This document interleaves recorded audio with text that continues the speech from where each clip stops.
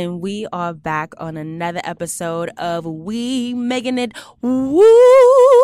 Remember that if you want to be a part of the conversation, please feel free to email me. Guys, I get so many compliments on how someone loved an episode, but please email me. I'd love to be like those podcasts that like read the notes about what people have to say.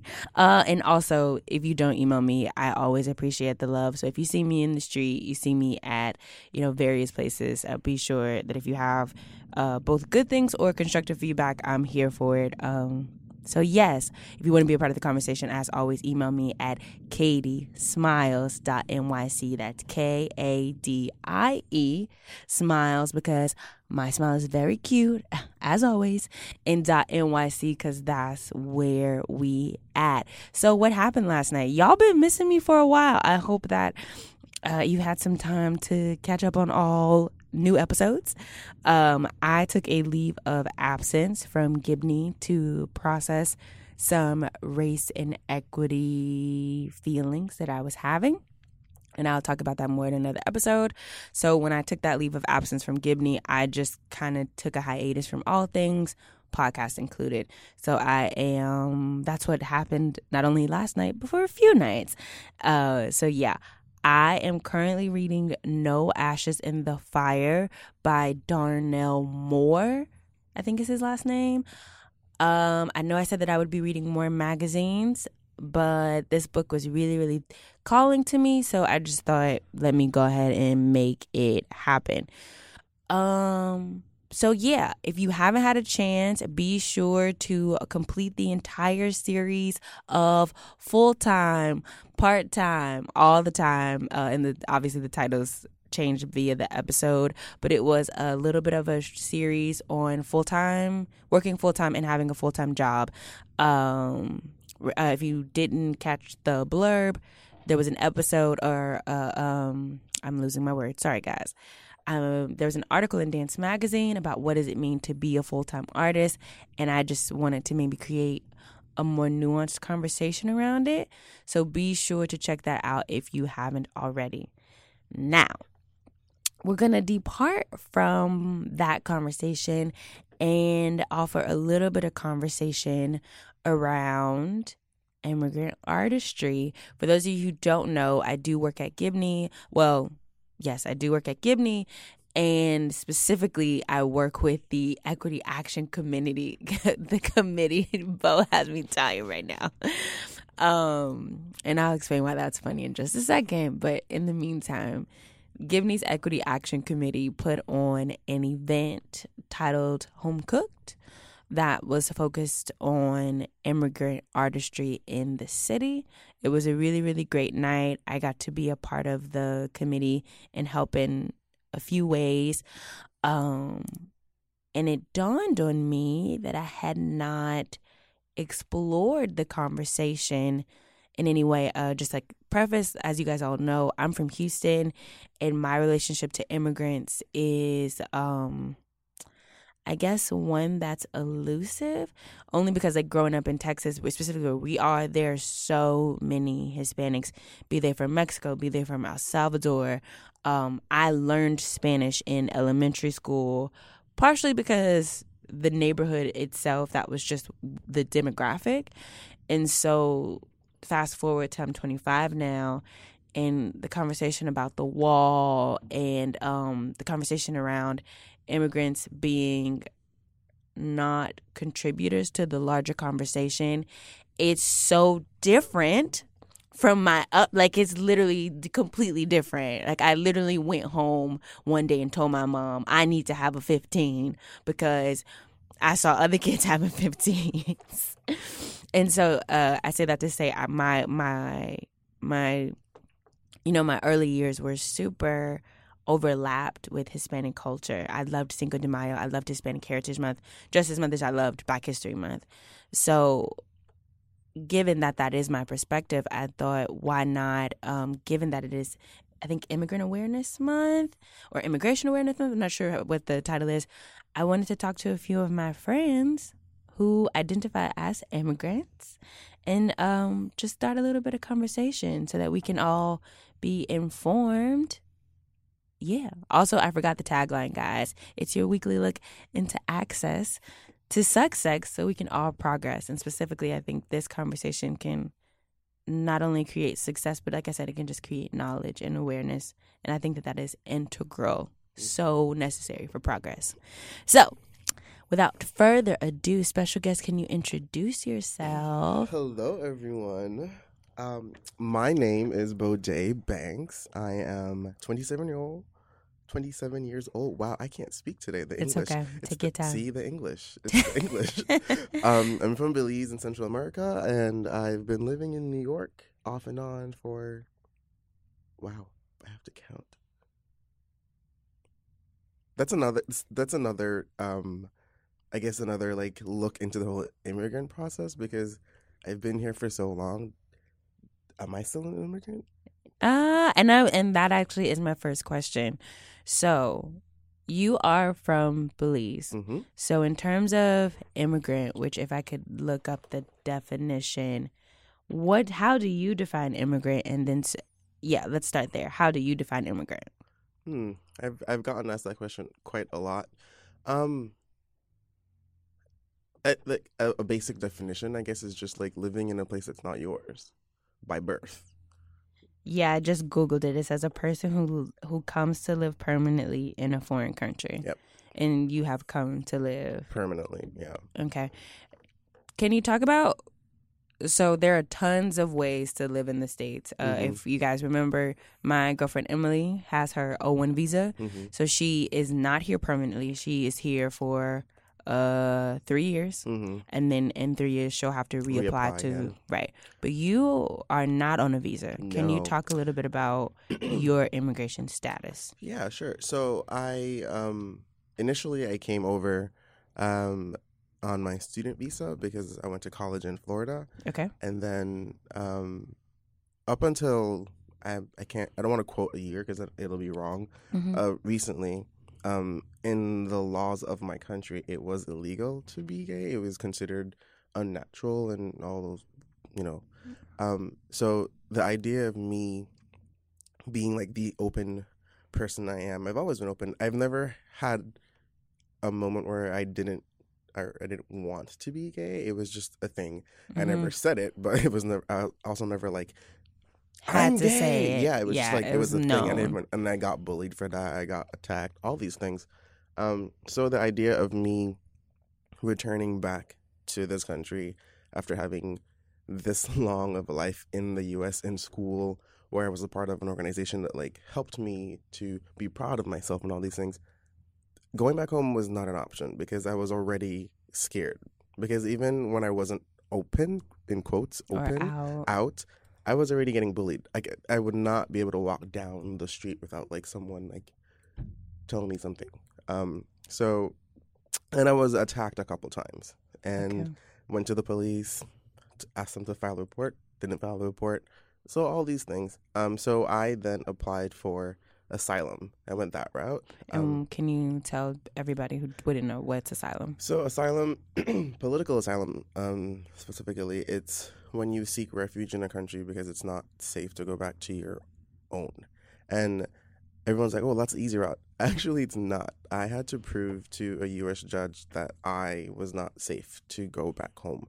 So I had to compile a file that was, I don't even know how. I still have it just in case. I'm never going to give it away, actually. And prove to them that it's not safe for me to go back home. So all of the articles that included violence against the LGBT community, violence against myself, right, all these testimonies, people who were around me when I was attacked, I had to reach out to them. I had to reach out to ex-boyfriends because I had to prove. I've also proving that I am gay. Wow. So I had to call my ex-boyfriend, and that was a little awkward. I was like, hey, I know we're not together anymore, but you know my situation. Could you write a letter and then like show pictures of us together? All like several steps. So it was a long process. It was a scary process because they make you feel like you're lying. Right. Sort of. But I'm like, this is my life. I'm not lying about my life. But because it's just so intense, you get really nervous. And of course, my lawyer would sit with me, and she's like, "You're not lying, so relax. Like, Right. you don't have to be so nervous." And it's just like the fact that like if they tell me no, I have to go back home, and that's why I was nervous, and I was not Right. ready to go back home and like get attacked or Right. sit at. And the only other option would be like to sit at home Right. and never leave the house because I'm Right. safe at home, and God knows if I'm actually safe inside my house. So Right. Can we talk a little bit about the process of an immigrant getting into school in the States? Because I don't know much about that process. Thankfully, the college I went to, I have my associate's degree back home. That college had a partnership or something. Yes, certain. So, for those of you who may not be familiar, certain larger universities will team up with a smaller university, i.e., that one that provides an associate, so that students have a smoother transition into a 4-year institution. Yeah, and it's also good because they'll take the credits you have.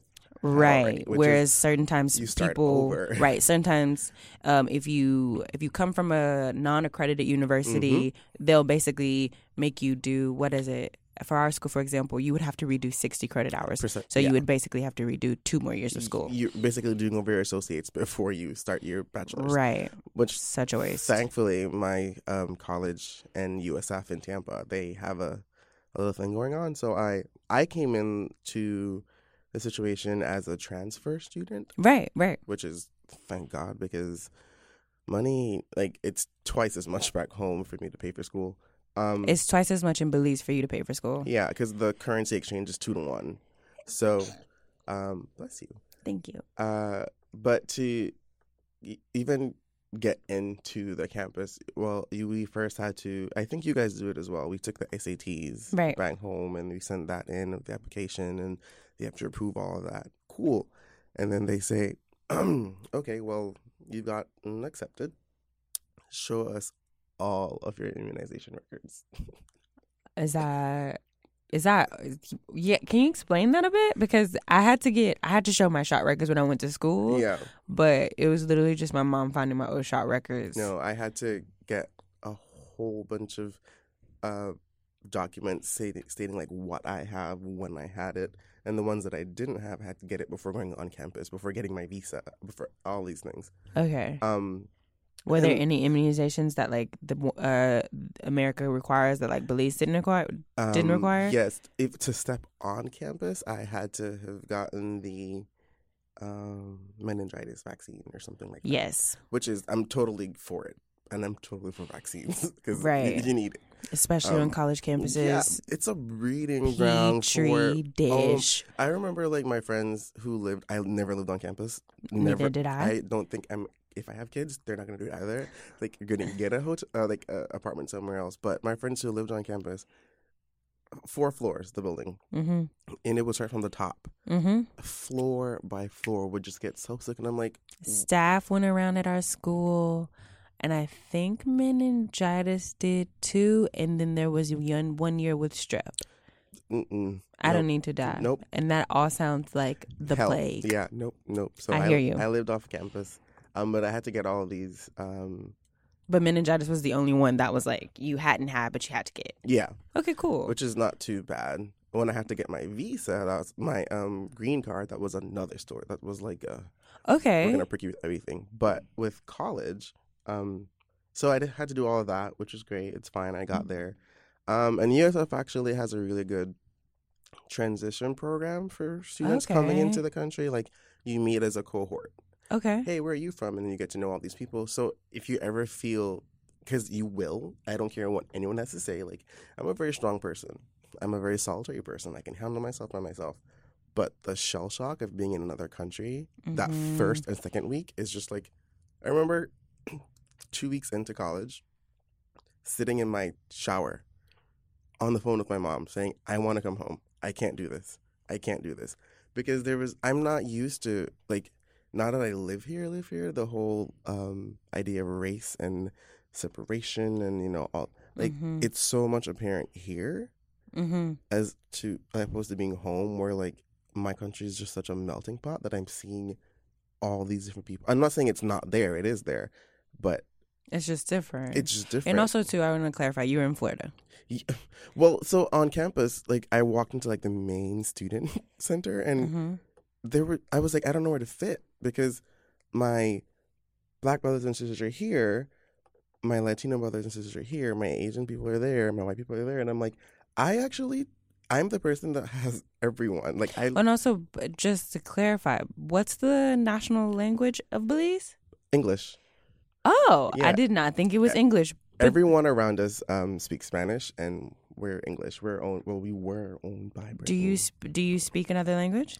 We have our Creole, which is not French Creole; it's British Creole. And then my mom is fluent in Spanish. I am fluent in understanding Spanish. Okay, But I can't speak it as well until I'm like thrown somewhere where I need to know, and then it magically comes out, and I'm like, great, I can survive. okay. So this is like a strategy. Yeah. Okay, so then do you? And I only bring up the language thing because it seems like your wiring, like your upbringing, has multiple. It's full of multiple groups or multiple ethnicities. Yeah. Whereas, like for me, going to school, I knew that like I'm from Texas. Mm-hmm. I went to school in Texas, so the most diversity in terms of like what I would consider ethnic would be like people from Houston versus people from Dallas. And Yeah. if you're aware, then like that's really not diverse. Which is a great segue to like, how did you, given that is your perspective, how did you navigate that space? I've always just been curious about language. Okay. So hearing another language never made me I was like, what? Teach me now. Like, I want to know. Like, even if I'm not understanding, I'm going to listen because Okay. I want to see if I can, like, learn it on my own or pick up some languages. Language and just also something that's not me has Yeah. always made me, like, perk Curious, up. Like, oh, yeah. what's this? What's this? Interested rather than Weirded out? or maybe felt excluded. Yeah. Or Yeah. angered by it. Yeah, no. Because you don't understand. Yeah. The only time that I was angered by anything that made me feel different was in school, because it was like I don't know where to fit. Right. I don't know which group to go to. Like, am I only allowed to go to my like Black friends? If I go to like my Spanish friends who I identify with so much more because of where I grew up, there's so much Spanish culture around me that it's second nature. Do I go to them? And I mean, is it okay for me to? So, like, my first year of being in the U.S., navigating, like, where do I fit was a nightmare. A nightmare. I remember just going home so many days, like, I'm too tired to. And I have really bad social anxiety. And no one knows that because they're like, oh, you're a social butterfly. Put me in a room by myself. I'm going to go in the corner. And I'm going to sit and watch because I don't know, like, where to go. I don't know how to speak. It's weird. Like, if I'm comfortable, I will speak to anyone. Front desk job, that's it. I'm good. But, like, I don't know what happens when I'm in that kind of situation. My body and all my functions, like, shut down. And I'm like, Yeah. dude, what are you doing? You can go talk to someone. And Right. It's like fight or flight. Yours is just flight. I fly far. That's Very far. okay. No, I think that's definitely one way to. That's one way to negotiate that space. Quick question: What did you major in? In dance. Okay, cool. So after the first year ended, you would be going into your senior year. You mentioned that you were in an organization that allowed you some support, but also just some space. Yeah. How was it just that organization that offers support? I guess, like, what made the difference that last year to kind of make it a little bit easier? My last year in school. My last year in college sucked. I'm not gonna lie. Okay. It's because it was also that was also like, your second year in the States. No, so I did an entire 4 year. Oh. But I came in as a transfer, so I didn't. There's a lot of things that I didn't have to do. Okay. My college. So I mean, maybe I should just like tell you my college life. Sure. I started because I didn't do an entire like full 4 years. Okay. I went to college in 2011. Okay. Stayed there until second year, I think. I don't remember. But then left. I went back home in the summer. Okay. because my mom was like, we don't have the money. Okay. And so I was there and just miserable because I was already starting to feel like I had a life over there and have a life here, and the life that I'm living here is just like frustrating because I can't go anywhere, I can't do anything because I don't feel safe. But I also like miss my friends. It was just really confusing. And then my mom was like, you know what? I'm not gonna be the person that stops this dream for you. So she like put up our house as collateral. Yeah. And like, bless her heart, because my mom and I, like, we have a very strange relationship. I love my mom. It doesn't matter what happens. We could have the largest fight, but the minute I'm threatened, she turns into Mama Bear, and everyone is in danger. Yeah. Even I'm like, oh, Mom, calm down. So I flew back. I went to school, and then I took a break because I got really sick. So how did you take a break? How does it work if you take a break and you're not in school? Because technically, at this point, you were only allowed to be in the States just because you were going to school. Exactly. I took a break. Like, I left school and I moved back to New York, because I moved to New York and then moved to Florida for school. Like, it was like a week process. Okay. And why did you choose New York? I have family here. Okay, cool. And so I was like, I don't want to go somewhere that I don't know anyone. Because at least in New York I have family, and then in Florida it's 3,000 miles away from Philly, so it's not like me going to Hawaii, which was an option. And I was like, that is far away. Nope, not happening. So then I took the break because I got sick, and then came back to New York, and then that's when I started the asylum process. Okay, so you weren't in trouble? No. In terms of getting sick and then not being in school? No. Okay, cool. Because even I got sick in my semester, and they basically like forced me to take a break because I was that sick. I have a brain hemorrhage. Yeah. And that flared up. Yeah. So they were like, you need to stop moving. Yeah. So then I started the asylum process and worked on that. Proved, And how long did that take total? My asylum process is one for the books. My lawyer keeps telling me that because I applied. I contacted the group that would help me. Mm-hmm. They answered me back the day after. I went in for an interview the week after. Mm-hmm. We started my process, and they were like, we're just going to have to wait because sometimes it'll take like 6 months to get an interview. Mm-hmm. My interview was 3 months later.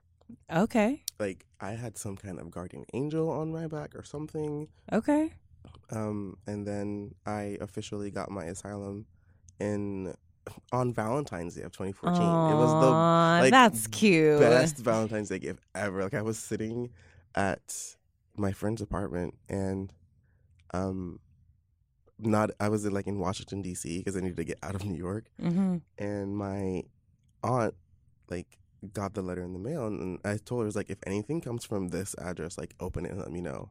And so I'm sitting at the table, we're eating dinner, and I get a text, and it's a picture, and I'm like, what is this? And I just drop my phone and start crying. And he was like, what's going on? And I was like, I can stay. I don't have to worry about going home and dying. Right. So then did that. And then I was like, now this is my chance to go back to school. I can try to make myself a significant part of this community and try to give back to the country now and all these things. So I finished my degree, and then I came back here. And so you mentioned that you had a green card process. Yeah. First of all, what's the difference between having asylum and getting a green card? As an asylee, you're a refugee, basically. Okay. You don't have any kind of legal papers or anything. I thankfully had my passport still for my country, so I had that. Okay. But most other asylees don't. They just have this card that says you're an asylee. And how does that impact, for example, your ability to get a job? Because at that point, you don't have a social. You do. You. I think you do. You have to apply. It's like a work. It's like a work visa, basically. Okay. They don't want you to just be sitting here doing nothing. Of course not. That's right. Which is not right. So I wouldn't say it's not right. I just think in terms of larger conversations, I want you to have some money so you can feel productive. Exactly. And so I could I applied for a job and I got my job and all these things. But a part of the process of asylum is like after a while you have to apply for your green card. What's a while? I don't remember. I don't want to Okay. quote the wrong because Okay. like IRS shows up at my house giving wrong information. No. And then so it's like a process. Was that? I was gonna say, how did you feel about having to apply for your green card? What was that process for you? Expensive and scary because they could say no and you don't get that money back. Okay. And that's $1,500, and that's like I got the cheaper option because I was an asylee. Right. I'm hearing people who are spending like $3,000 and then getting a no, and I'm like, what? That's just for the application. That's for them to look at the paper. Right. And then if they say no, you have to start the process all over again, and that's another $3,000. Right. So that was scary for me because I was like, I'm working my butt off to save this money to apply for this. Mm-hmm. If they tell me no, I'm going to start all over again, and I'm getting paid minimum wage. Right. Like, I don't know. Right, because you're still in a creative field. Exactly. Where you can't necessarily, where nonprofits is kind of the name of the game. Exactly. Okay. So, yeah, it was very, it was a very nerve-wracking, like, time of my life. I feel like I was always walking on eggshells. Mm-hmm. And then also because I don't sound like an immigrant until I'm tired or I'm a little tipsy at the club. My accent like comes back. I guess I don't feel like I hide my accent either. It's just this is how I sound. Right. If you listen carefully, certain words you're like, oh, I see it. Right. But it's also like my mom, at least when I was younger, she still does it too.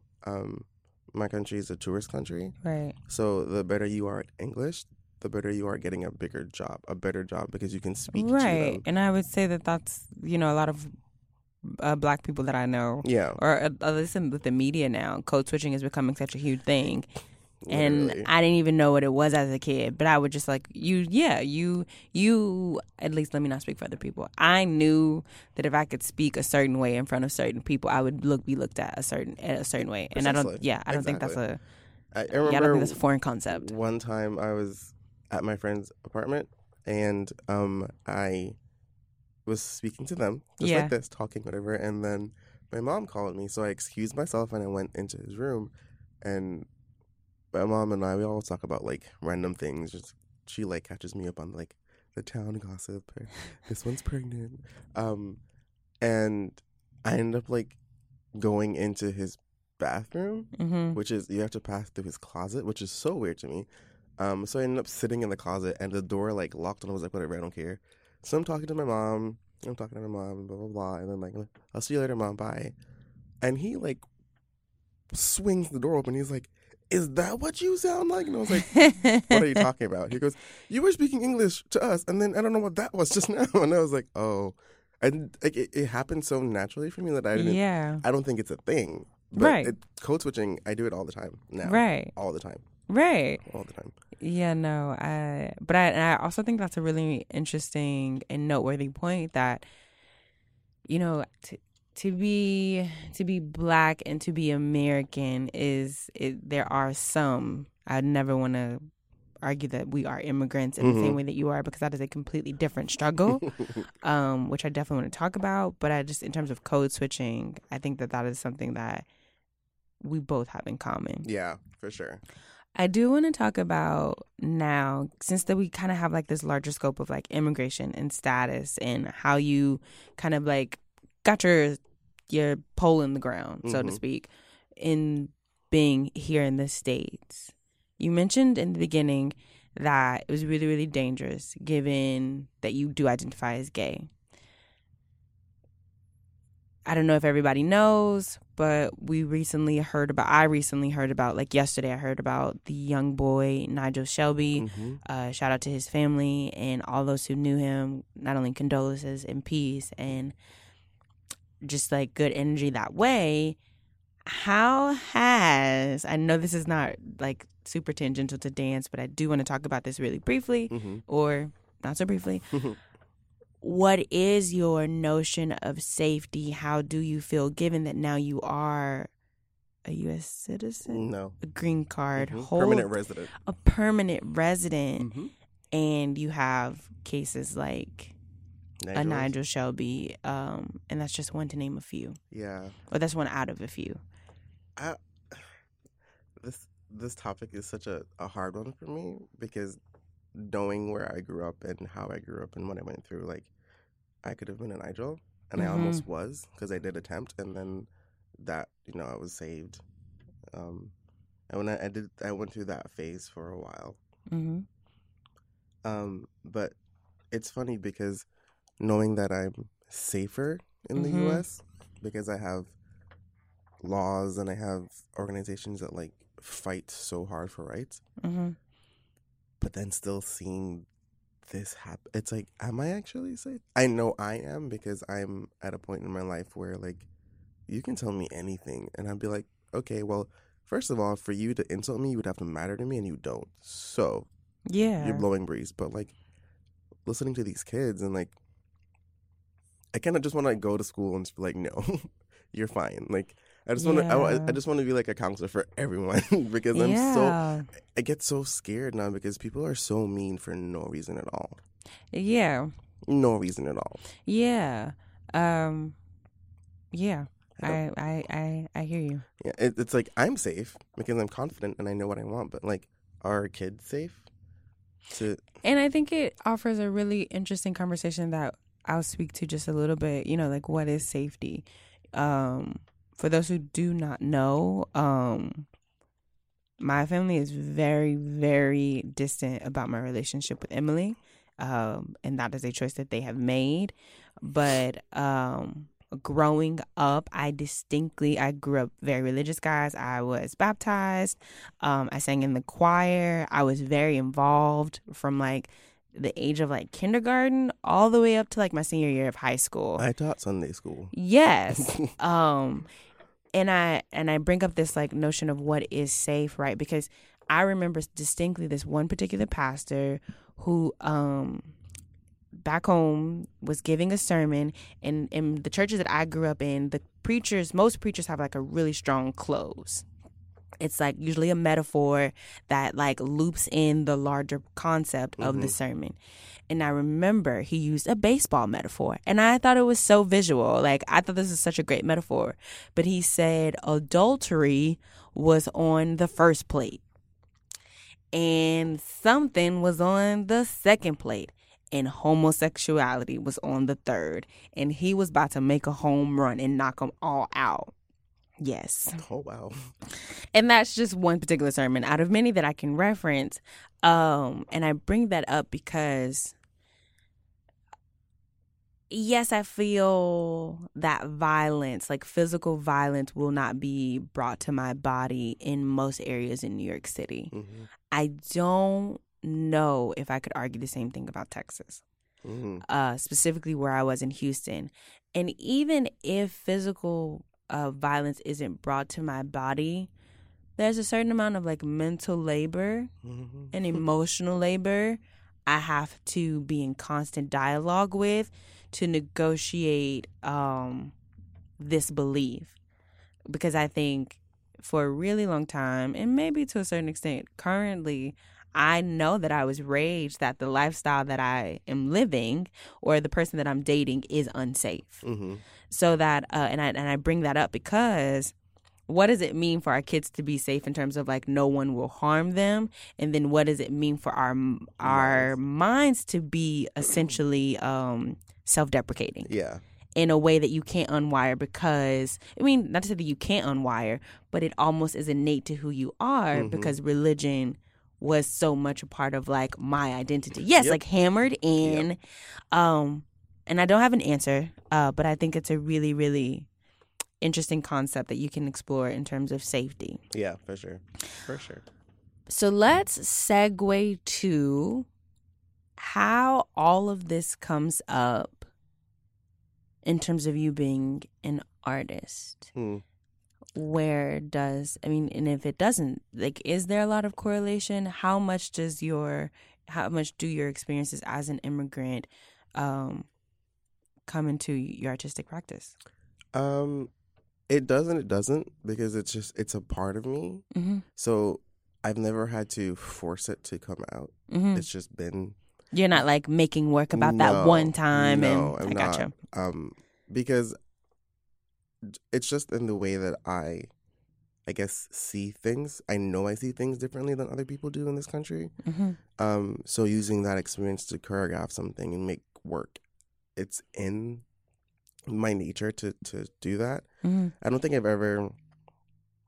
I think like one of my first choreographic ventures was me choreographing a solo about my entire immigration process to the U.S. Mm-hmm. And that was exhausting, Mm-hmm. because it was like one diagonal line, stage, upstage left, downstage right, or the other way around. I don't remember. And it was just like all of, like, it was just a heavy solo. Mm-hmm. And everyone was just like, are you all right? And I was like, yeah.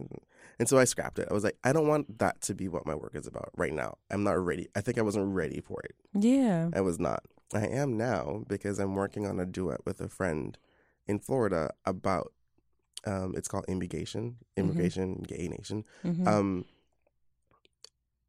Our experiences about being, well, for me, I'm Black, I'm gay, I'm an immigrant, and what it means to be all three of those together, singularly, coupled, like all those relationships. With the intersectionality between the three of them. And then he's from Ecuador. He is a citizen, but he still identifies with that part of his life, and what it means for both of us to like navigate the artistic world as immigrants. I think moving to the U.S. by myself, in the art world at least, that already is just like a hurdle, money wise, and like affording rent and all these. It's like I don't have a fallback plan ever, or plan B, right? I don't. It's me, and I need to make it happen. So like sacrificing going to I have never been to an intensive ever. I'm lying. I was 13, but my mom paid for that. Right. But I've never been to an intensive. And I think we'll talk after. I might be able to pull some strings. I know some people. I've never been. And so like those things, and I don't know if this is because I'm an immigrant, but like, and this also affects other dancers too, but it's like seeing all of my friends and cohorts and, you know, all these people doing these really cool things and watching from the outside. Sometimes it's just like, I have to put the phone down. It's not like I have to put the phone down because you're not doing anything right now doesn't mean you're not doing anything. Like your time will come. And also there are certain things that just cost money that you do not have. I don't. And I don't think I'll ever will. Like, right. And I think mommy and daddy's not paying anything for me. Like right. And that's not to say that all Americans have parents that are supporting them. Exactly. But I do think it intensifies being an immigrant. It sounds like you're saying that it intensifies this already looming fact that, like, if you don't make this happen, you're screwed. It's not that you're screwed. It just ain't going to happen. It's not going to happen. It is. Balls to the wall to a whole nother level. Yeah. Like, I've never not had 4 jobs. Right. I've always had 4 jobs. I've dog walked at the same time. I worked in retail, and then I taught like classes for. Like, it's become a part of my life as an immigrant, where like I have to work just a little harder because I am my plan B. Right. I'm not discrediting anyone else, but it's just like I am my plan B. Well, and I don't think you're discrediting anyone else, but I think you're acknowledging your perspective. Yeah. As a way, I would hope to like reclaim power and just ownership, just taking responsibility of your story as a way to make it whatever you want it to be. Yeah. I think also like when I've worked with people in dance, and they bring this idea, and I cannot relate to it because I'm not from here, and I'm like, okay, how can I find like something to compare this with, or just fake it till I make it? Yeah, because sometimes like people will tell me things, and I'm like, what? No, it's so funny how, I took this for granted. One of my good friends, shout out to Lauren Copping. If you listen to the podcast, I miss you always. Lauren Copping is from Canada. And Lauren Copping had to take Texas history because she went to a institution, and she went to Texas A&M like I did. And I think it was just like she needed a history course. And I think one of the history courses had to be Texas history. And I think the first day of class, they did a pop quiz. Oh, wow. Of like just basic stuff, basic knowledge of Texas history. Yeah. Assuming that everybody in this class was either A, from Texas, or B, had enough Texas history knowledge. And poor Lauren is she's not even from the States. Yeah. She's from Vancouver. She don't know. She was literally shook. Like something as simple as referring to Indians as Indians versus First Nations, because in Canada they're called First Nations. And she was like, are we talking about people from India? Like, but it's those little things that you, and I'm only referencing that because of like what you're talking about. It's these little things that we take for granted that because we notice. Yeah, that we are from here. I didn't leave Texas for the first time until I was 20. Yeah. Or 21 or 19, something like that. But I went my whole life basically before I really left. Yeah. And how much you don't know. And then I want to further that point so that when we think about what's going on with like legislation in the States, how much of your perspective is just your perspective. Yep. And then so when you offer solution to certain problems, you're only speaking for you and you're not speaking for somebody that literally is like, so Indians are people from India. Exactly. No, there's so many things that I notice here that my friends don't. Right. All the time. And I'm like, I'll say something, they're like, I've never thought of that. I'm like, great, that's why I'm here. And the whole like thing about tests, like when I do my citizenship test, I have to answer a basic.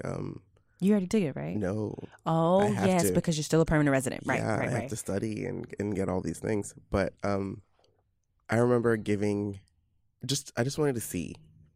I gave 4 of my friends the practice test, and they failed it. Yes, I've heard about this. And I was like, wait. And you're an American. What? It wasn't even like, because it wasn't like saying, oh, you're a bad American, but I was like, wait, if they don't know. But that's the point. Shouldn't we all know? Right. Sort of thing. And then I one time got yelled at because they're like, well, if you don't want to read, then leave the country. And I was like, I'm not saying I don't want to be here. I'm just saying why isn't everyone held to the same standard? Right. Because then to me, it becomes this like, this really, I think, terrible narrative of like, it just so happened that you were born in this country and these are the privileges that you get and you're not aware of them. And that's not, and when you have somebody like you that will literally get kicked out of the country if you don't pass this test, whereas everybody in this country cannot pass this test, there's something wrong. Yeah, just a little bit. But either way, I'm going to do the test because I think you should totally do the test. And if I can help you in any way, I was really, really great in history. Actually, I just think history is really fun. I love history, and thankfully, so when the process of learning, and I'm doing it now, I'm learning a lot. I'm very much like interested in like what happened in the past. Yeah, we could totally do some flashcards. And some Quizlet. Do you remember Quizlet from college? I also used it in high school. So I'm down for the cause. Wow, there was so much to be said. Is there any, I was thinking about this earlier. Are there any like myths about immigration or like what does it mean to be an immigrant that you want to dispel? It's totally cool if you don't. I'm trying to think. Myths? Like what? I don't know. If I know any. I don't know. To be honest, I probably know a shit ton of immigrants, but I don't even know they immigrants. So that's another thing. A lot of us, quote unquote, us, don't say that. Oh. We don't let anyone know.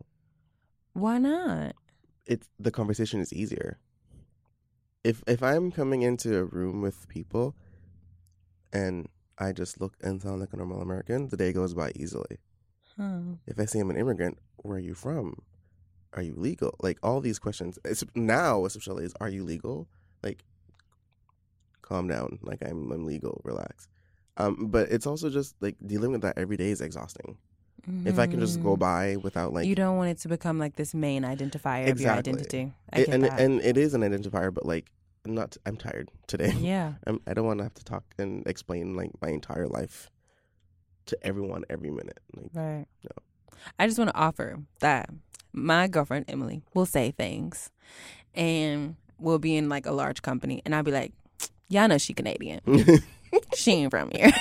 No, honestly, like there are things when I'm with my friends, they'll say things or reference like, I'm really bad at social media and pop culture. I haven't. Right. I'm not It's like stuff like that, and I'll be like, "Babe, you know this song?" And she'd be like, "No." No. And she's a really little interesting booger because she'll know what I feel like I'm really, really good at like 90s R&B. Mm-hmm. So she'll know, or like we'll even take it to like even to the 2000s. She'll know an NDRE song, but she won't know a Tyrese song. And I'd be like, How? what? Or like she'll know a Casey and JoJo song, but she won't know something that came around like right around the same time. And I'm like, were you playing the radio selectively? Or did Canada like pick just a few songs that y'all was supposed to get? Like, how did you selectively receive this very basic culture? Well, what I thought was basic, which I know I have to be aware of my privilege or my my perspective. But that's why I say like, Yeah. that's why I say stuff like, she from Canada. She's from Canada. She don't know. Yeah, it's funny because they'll be like, "What rock were you under?" A rock in Belize. Touche. That one, because I don't know what this is. And I do want to, I'd love to hear your perspective on this, but there was recently a conversation where I don't even actually know how it came up, but Emily was like, hey, babe, are there any states in the U.S. that you just refuse to go to? And I was like, yeah. And I just named a few. We're not gonna have to. Yeah. And just like a quick preface for me, I have an Africana Studies minor, and one of the classes that I had to take outlined the states that had the most lynchings in, like, the states that had the highest number of lynchings, because those states are in the SEC, which is the football conference that A&M is in. And that was just like an interesting correlation. But it also, I know those schools, so it also just kind of gave me an awareness of like maybe some of the traditions that they have and maybe kind of the history that they're coming from. And then therefore, that's probably why I won't go there. Emily was like really taken aback because looking at Canada, Emily was born in Ottawa, and she ends up moving to Vancouver when she's about 8. There is no Providence that she will not move to because the history of the Providence is so violent or so unattainable in her mind that she just won't live there. But that was my experience. That is my experience as a native Texan, but also an American. How do you access that conversation? I'm still, because obviously I know about slavery and, and Belize was also unsafe too. Yeah, it was. But my relationship to slavery is, how can I say this without sounding stupid? Different? No, it is, because you're not from here. And so I'm still navigating the way that my friends here see slavery and like learning about like what happened. And so even like hearing you say that is like, I never thought of it that way. Right. I never thought of it like, yeah, I'm still navigating that conversation now because I don't want to say the wrong thing. I don't want to offend anyone. Right. Because I don't know a lot about slavery in the U.S. I know about slavery back home. Right. And the idea that like I have to think, I don't have to, but the possibility to think of like, oh, maybe I shouldn't go here. Right. I mean, because one of the first experiences that I had with, oh, I'm different, besides college, was I went to go visit my friend / first dance teacher / like mother of my child because I helped raise the kid and I love him still, and he's like almost taller than I am now. It's really scary. Which tells me I need to start growing, which won't happen. I went to West Virginia Right. like deep in West Virginia. Mm-hmm. And still at this time, I wasn't thinking about race like that. I was just Right. visiting my friends. Right. And then I got there and I was like, oh, I'm kind of the only person of color here. Right. Still thinking like I'm also still And by used to person of that. color, you mean brown or you mean black? Brown, Are you black, okay? yeah, and but for me that wasn't a problem because I'm from a country where like oftentimes I'm the only black person in the group because all these kids are from all over the places. Right. And I remember we went to the mall Mm-hmm. and it was, I won't call names because I don't want to get anyone in trouble. Mm-hmm. It was her, the kid, and me, Mm-hmm. and then her sister and her boyfriend. We're all just walking down. And this person and I are just we've always been really close. Mm-hmm. And I'm gay and she's straight, and so like the idea of like her resting her head on me or holding my hand while we walk on the street, she's like my sister. Like I'm not thinking that this is my girlfriend, like she's like my sister. So we're skipping down the street holding hands all the time. Whereas other people looking on might think differently. Otherwise. And so me and her are walking along, minding our own business, talking, cool. Her sister walks up behind me and goes, let go of her hand. And I was like, what? Let go of her hand. And I was like, why? She goes, look behind you, let go of her hand. And there were a bunch of guys who had like congregated and was watching us. And I was like, oh shit. And that was my first experience of going, oh, whoa, I'm not safe. Like, this is a problem. Right. Like, and that was, I remember that changed the entire trip for me. Like, I didn't want to leave the house because I got so scared. I was like, I thought this was only in movies. Well, that and like, you moved here for safety. Yeah, well, this was before the move. This was like, I was visiting, remember the one intensive I did? Yeah. I went to the intensive and then visited them in their home area. So I wasn't planning to move here yet. I was gonna say that even worsens this idea of a narrative that you've been placed into that is not yours. Yeah, maybe it is yours, but you didn't self-select that narrative. Yeah, you've been looked at and grouped into this narrative. That was one of the most eye-opening experiences in my life. I was like, oh, this is the thing. It's 20, I don't remember what year it was. So I was like, this is still happening. And then like moving back years later thinking, oh, I was so naive because I thought it was like not a problem, and it still is, obviously.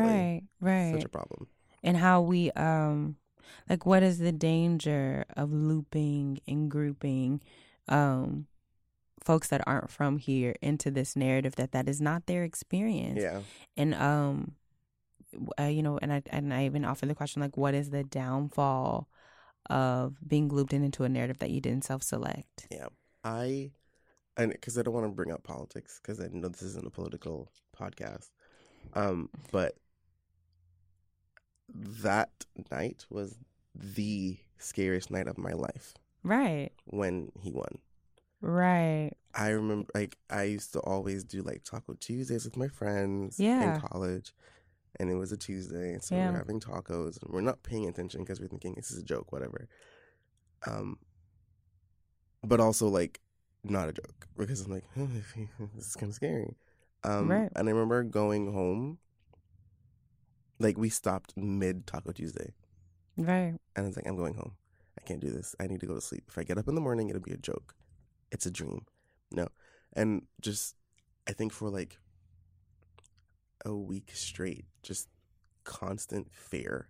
Right. I'm like, the day after, my department shut down.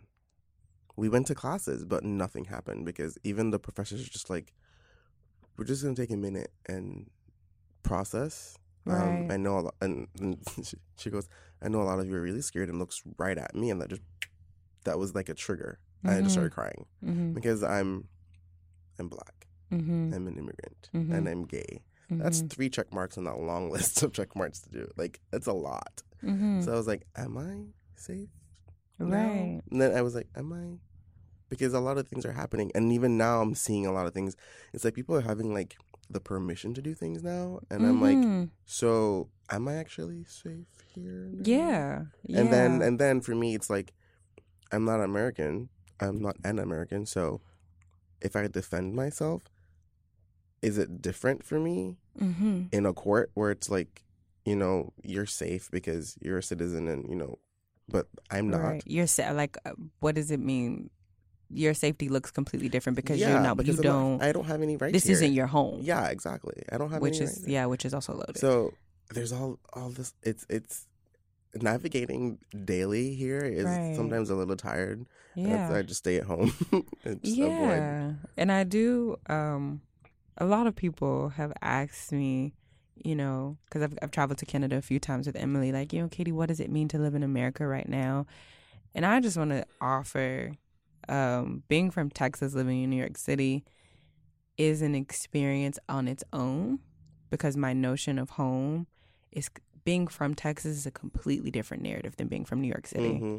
And so to clarify that, in some ways, it's quite similar to what I feel like I'm having to clarify with, you know, Trump running the country. I will say, though, I started my podcast when President Trump was in. Mm.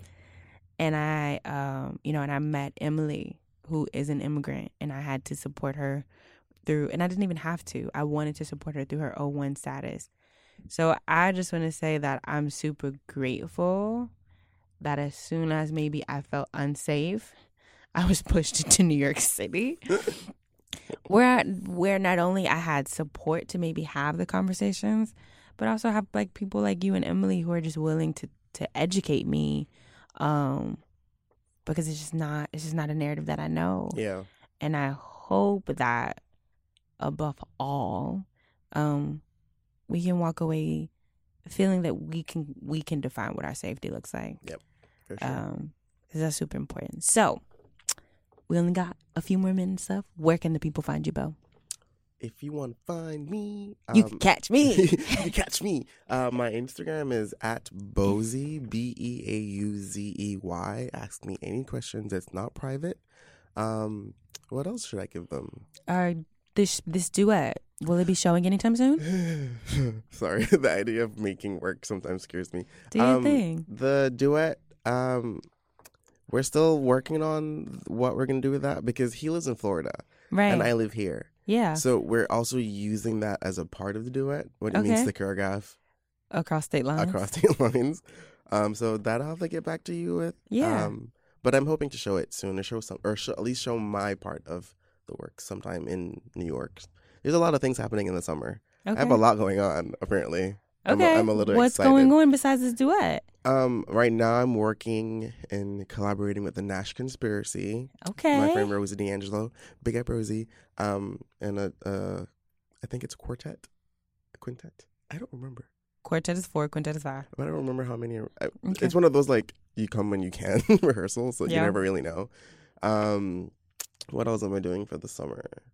I'm going to be in the Queensboro Dance Festival. Hey, now. See me there. I'm working with Jackie Dugal.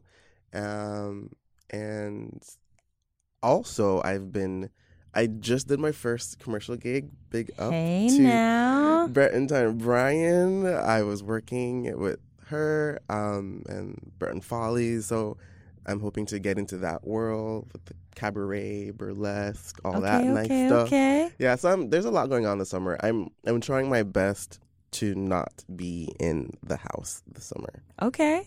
And not let limiting factors like run my life for the summer. Feel that and support that. Even if it's just like going to the park and sitting in the grass, reading my book, because I got a really cool book to read now. Yes, if you don't know, guys, I gift all my guest books, and I brought Bo his book today. If you want to know what it is, Bo, you just have to post it, because I don't post the books. I have bought a lot of books, but I don't post any of them. Guys, we should let me know if you want people to actually post the books and like. Yeah. What's circulating? I have to finish a book first. I'm reading like 4 books right now. It's a problem. It's not just you. It's a problem. I need to finish the one I'm doing and then read this one. The problem is with this one, this is like a series. Yes, it is. So you start one and then you have to do the next 5. Yes. It's going to be fun. But yeah, so reach me at Instagram. Hit me up. Okay. Yeah. Guys, As always, I want you to make it live. I want you to make it breathe, and I actually hope that you can make it progress in whatever way that you think is best. But above all, I just want you to make it. Big shout out to Mike Brun and Kuhu Verma for that awesome opening soundtrack. And once again, huge condolences for, I think it's the High School of Alabama High School, Nigel Shelby, his family, his friends, his larger community. That's such a great loss. I hope that this conversation can create some kind of support, and if nothing else, just some knowledge as a way that we can all stand stronger as a community. But as always, once again, make it live, make it breathe, and just make it. Bye, guys. Struggling